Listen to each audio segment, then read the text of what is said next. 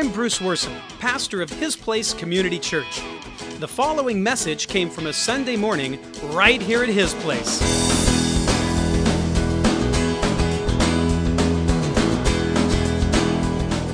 What's holding you back?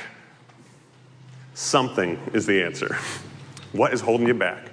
We're going to get there. Last Sunday we saw Paul, right? We talked a lot about Paul. He was trying to find a way to his friends in Rome in order to mutually encourage one another by sharing these stories of obedience that come from faith. It was a really cool idea. And he was praying constantly praying that by some means now at last, I may find some way in the will of God to come to you. Some way.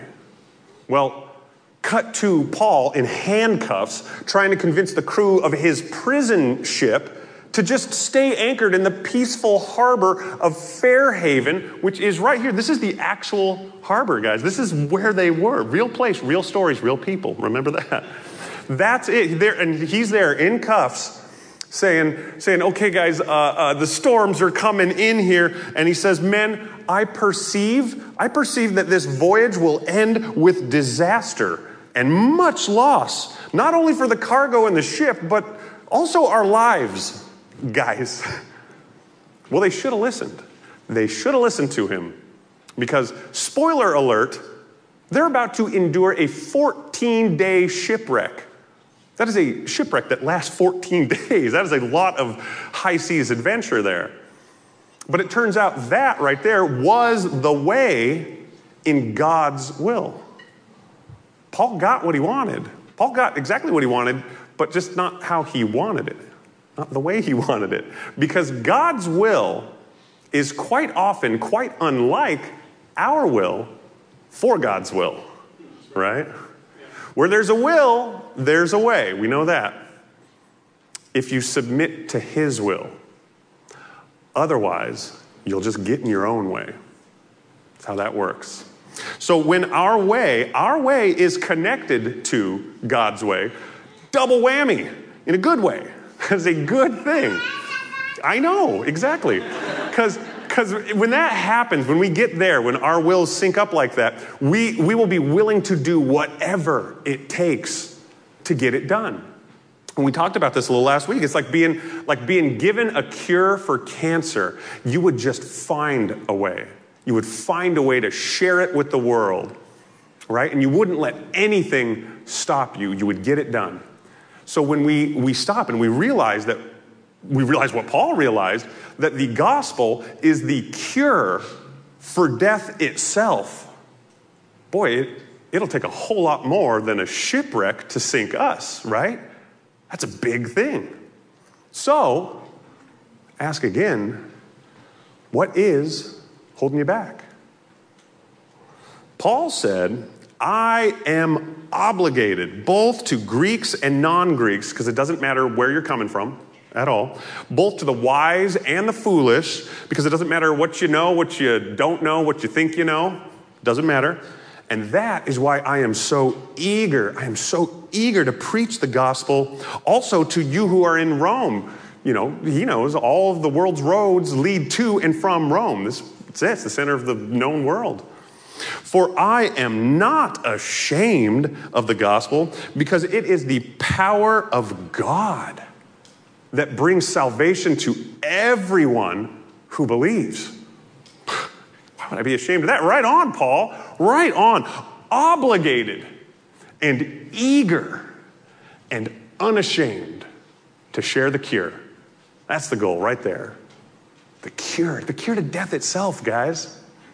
And we get a dose of that medicine whenever we receive His encouraging words. This is kind of what we were talking about, right? Those stories of obedient faith. Now, Jesus famously said, before Abraham was, I am. Well, did you hear though? Paul right here has got a few I ams of his own. When it comes to sharing, he says, I am obligated. I am eager. And I am not ashamed. Okay. Be like Paul. Be like Paul. So why? Why in the world does it feel like we need to be convinced to share this cure? Well, if you really truly believe you've discovered eternal life and you don't feel compelled to share, well, then something's wrong somewhere. It's just, you would if you really believe that. I mean, if a person knows that they have the cure, they share. It's what we do. So, let me ask you this. Are you sure? Are you sure that you know that you have the cure? It's a big question, really, honestly. Are you sure that you know that you have the cure? Because when you believe, when you really truly believe, you go out of your way to find a way to share what it is that you know. Right, Paul? You should have listened to me, guys. This is them in the middle of the 2-week shipwreck. Should have listened to me. Now, I urge you to take heart. Take heart, for there will be no loss of life among you, but only of the ship. For there stood by me this night an angel of the God to whom I belong and whom I serve, saying, do not be afraid, Paul. You must be brought before Caesar. Is that good news? Is that good news or bad news? Kind of sounds like out of the frying pan and right back into the fire. Paul don't care either way because saints got to serve, right? Anytime, anywhere. And indeed, says the angel, and indeed God has granted you all those with you. Therefore, take heart, men, for I believe, says Paul. While they're busy starting to crash here. I tell you, if you are not compelled to share the cure, then you are failing to grasp one of 3 things. Something's wrong here. Either you're failing to grasp the power of the cure, the need for the cure, or you're failing to grasp that people are worth the cure. So think about it. Which one is it for you? Power, need, or compassion? It's one of those 3. Whatever the case, though, there's a flaw in the faith that'll anchor us in place when we're supposed to be cutting loose and pushing through. Spoiler alert, by the way, they literally have to cut the anchors loose in order to live. That's part of the story. So, do you underestimate the power? Let's see. Do you underestimate the power? Well, I'll tell you, all the world's religions can be divided into 3 categories. Just 3 categories. Those, 1, that say sin does not exist. Doesn't exist. 2, those that say salvation must be earned. And 3, Christianity. We're different, guys. Remember that. We are not accommodating humanity by our power, but we are transforming it through God's. It's a completely different thing. And only Christianity offers this radical concept of the cleansing of sin and the clothing of righteousness simultaneously by faith alone. That's how it gets done. Not only pardoned from sin, but cleansed from guilt and shame. That's a big deal. It makes us very different. And to do that, we have Jesus, and Jesus Christ alone has the power and the authority to accomplish such a feat. Nobody else even claims it. They know they can't. And that's the gospel. Right there, that's the gospel. That's the cure that he came to deliver. Don't underestimate the power. That's big. That's really big. And Paul knows that. Paul recognized the supremacy. And it's interesting because Paul himself, he was schooled in Greek logic and Roman law and Hebrew theology. And so he could see how all religion and philosophy just paled before true power. We see it too. It moves 300-pound linebackers to their knees without shame at all, while simultaneously empowering 90-pound weaklings to move mountains without pride. Different. So how can I feel ashamed? How can any of us feel ashamed to share something so supreme? So supreme. Let's put it another way here. Imagine this. Imagine an Olympic gold medalist came to your house for dinner. Don't know why. Weird. But let's just say it happened, okay? They showed up. Would you feel ashamed to introduce them to your neighbors? No, I hope not. That's my best dinner guest. I usually have, riffraff. But this is, look, I would want some of that. Look at me. I got that famous person here, right? And what if a world famous chef cooked that meal? My buddy old Bobby Flay here, he came over and he made it for us. Would you feel ashamed to share it with your family? Try it. You got to try this. This is amazing. This is incredible. Yeah, those are dumb questions because they're irrelevant. You wouldn't be ashamed of that because we are ashamed of things that are less than, not things that are more than. That's silly. So if you're ashamed of the gospel, realize this. You see it as less than. You see it as less than something, less than extraordinary, less than perfect, less than more than anything anyone can imagine. And you can't. Recognize it. Maybe you do. Maybe you recognize the power. Maybe that's hit home with you. Well, do you underestimate the need? Maybe you're underestimating the need. Maybe that's what's holding you back. Everyone does require and desire Jesus Christ, whether or not they know his name.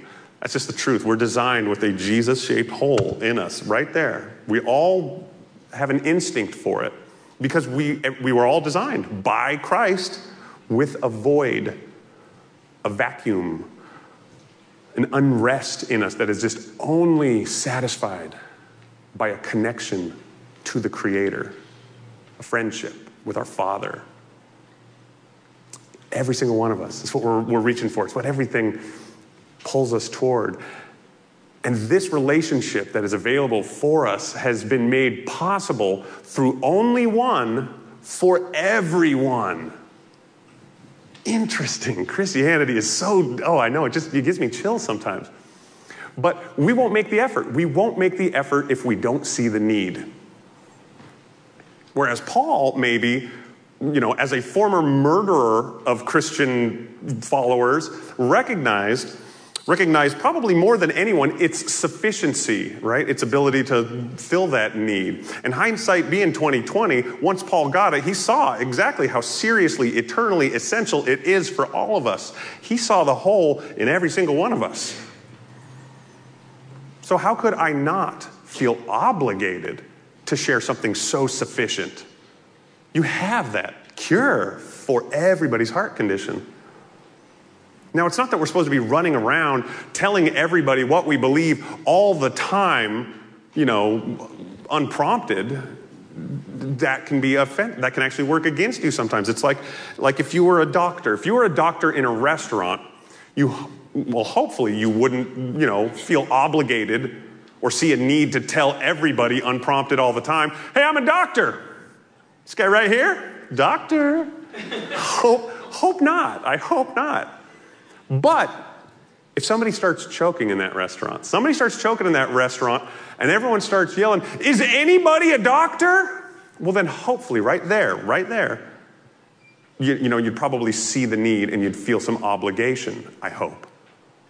I'm a doctor. Let me through. Well, I'll tell you, this world is choking right now on sin. But I can hear some of you. Maybe you're not a doctor. I'm not a doctor. I don't have that much to offer. That's not me. Okay, fine, fair enough. I'm not a doctor either. But let's just say you have a trunk full of old pants, right? Okay, we've all been there. Maybe you're taking them to Goodwill, right, to drop off, right? That's it. Pick up these old pants. Well, you wouldn't see the need or feel any obligation to hand them out to every stranger that you pass by, right? Hey, pants fairies here. That's not going to happen. But if you came across some horrific car accident and everybody is just stumbling around with no pants on, well, then hopefully you'd say to yourself, I got a trunk full of pants. I should give these people pants, right? It's a no-brainer. That's what you would do. You're the pants savior. All of a sudden, just like that, Now, I have no idea what type of accident that was, but you guys use your imagination and share later. That's interesting. But the point is, you do have something, right? You do have something to share, and you shouldn't be ashamed of whatever it is. Whatever you have, that's something worth sharing. I mean, these weren't even that great of pants that you had. You were going to go donate them, right? But it was valuable to someone. I mean, boy, that hits home. I got a lot of stuff that I think nobody wants. Oh, everybody needs what you got, whatever that is. And when you were handing out those pants, look at how unashamed you were to share them. You're not the doctor type. You're the pants savior. Lean into it. That's you. That can be every one of us. And hey, you know what? This world is not only choking on sin, its pants are on fire with lies. It's true. You got some pants. You got some pants. And if you do recognize the power and you do see the need, well, then it's got to be this. Maybe you're lacking compassion. Maybe you're lacking compassion. It's a tough one. This is a tough one. You got to get honest with yourself, because it isn't that we don't care about the people that God has placed around us, but we just don't care enough to make the effort to learn what we would need to know in order to share Jesus simply and plainly and clearly. So apparently that requires more effort than we think that they're worth. That's a problem. But listen, I'll tell you what. You probably don't want to learn about leukemia right now. Right? I mean, no real need. You don't. You're not a doctor. But I'll tell you what. If your daughter got leukemia, you would quickly become quite knowledgeable, I have a feeling. You'd be on the internet. You'd read a book. You'd talk to doctors. And you'd probably be in some sort of support group, and you would share. You would share. The problem is we just don't share when we're not eager, and we're not eager when we're uninformed. And we are uninformed when we won't learn. And we won't learn when we lack that compassion for those who need what we have to offer. And we lack compassion when we fail to see the eternal significance and the terminal condition. This world is dying. That's what's going on here. Eternal significance, terminal condition. Paul got this, though, too. Paul's our guy. Paul recognized their significance.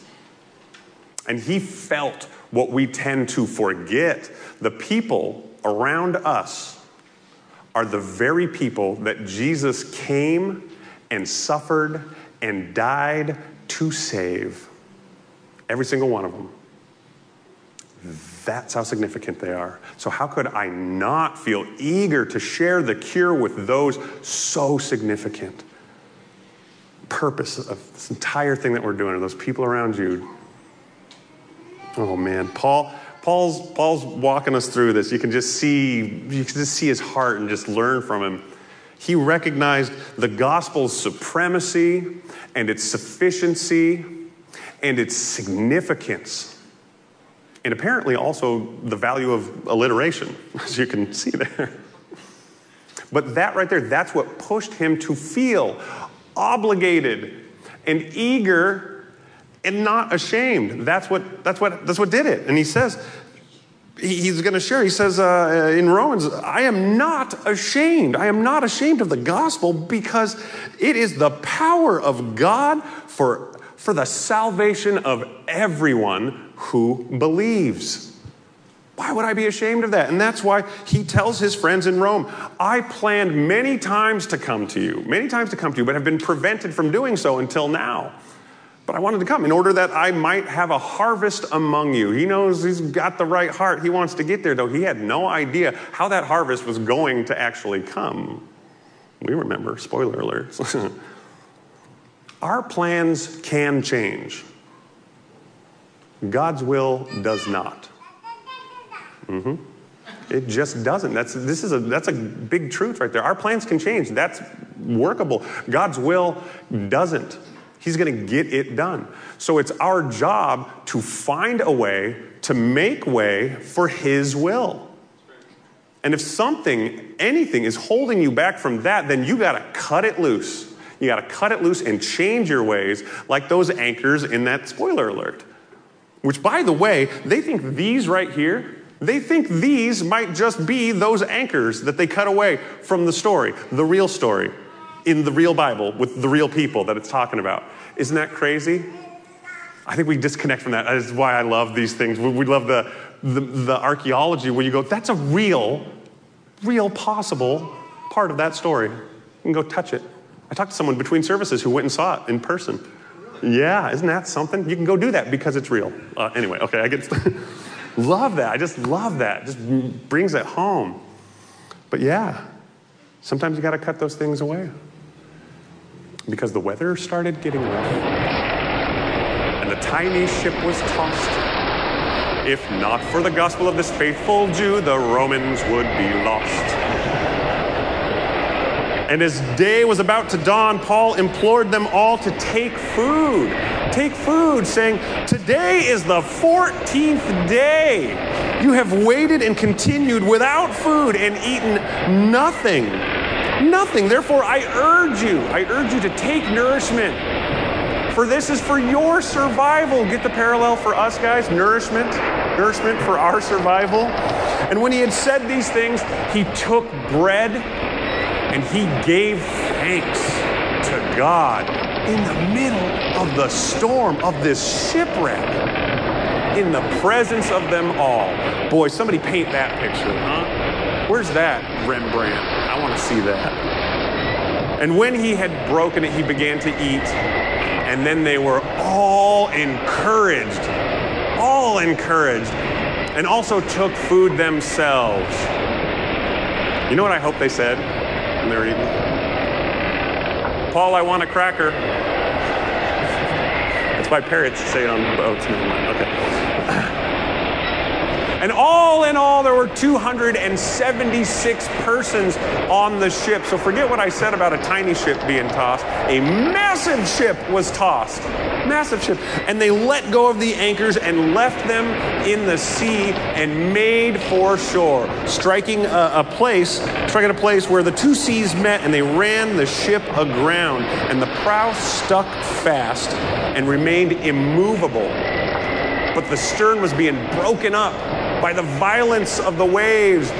And the soldiers' plan was to kill the prisoners, lest any of them should swim away and escape. But the centurion, wanting to save Paul, which I think I might too at this point, after saying, okay, he's our only hope, wanting to save Paul, kept them from their purpose. Let's not kill anybody just yet. Okay, good idea. And so it was that they all escaped safely to land. Whew. And Paul's bitten by a snake, and all the natives are saved. The end. Unless you go home and read the rest. But you got to be careful, because you might just learn something that you'll feel compelled to share. And then it's anchors away in his will. Amen? Amen. Let's pray, guys. Father God, we love you. We love you, and we thank you for using your supreme power to seek us and save us as your beloved children. Oh, it's so good. And Holy Spirit, we ask you to help us to recognize the need for your way in our lives and encourage us to share it with all those that you came to save. And Lord Jesus, we just thank you for seeing us as so significant that you came and suffered for us to deliver death's cure to us. And everybody said, amen.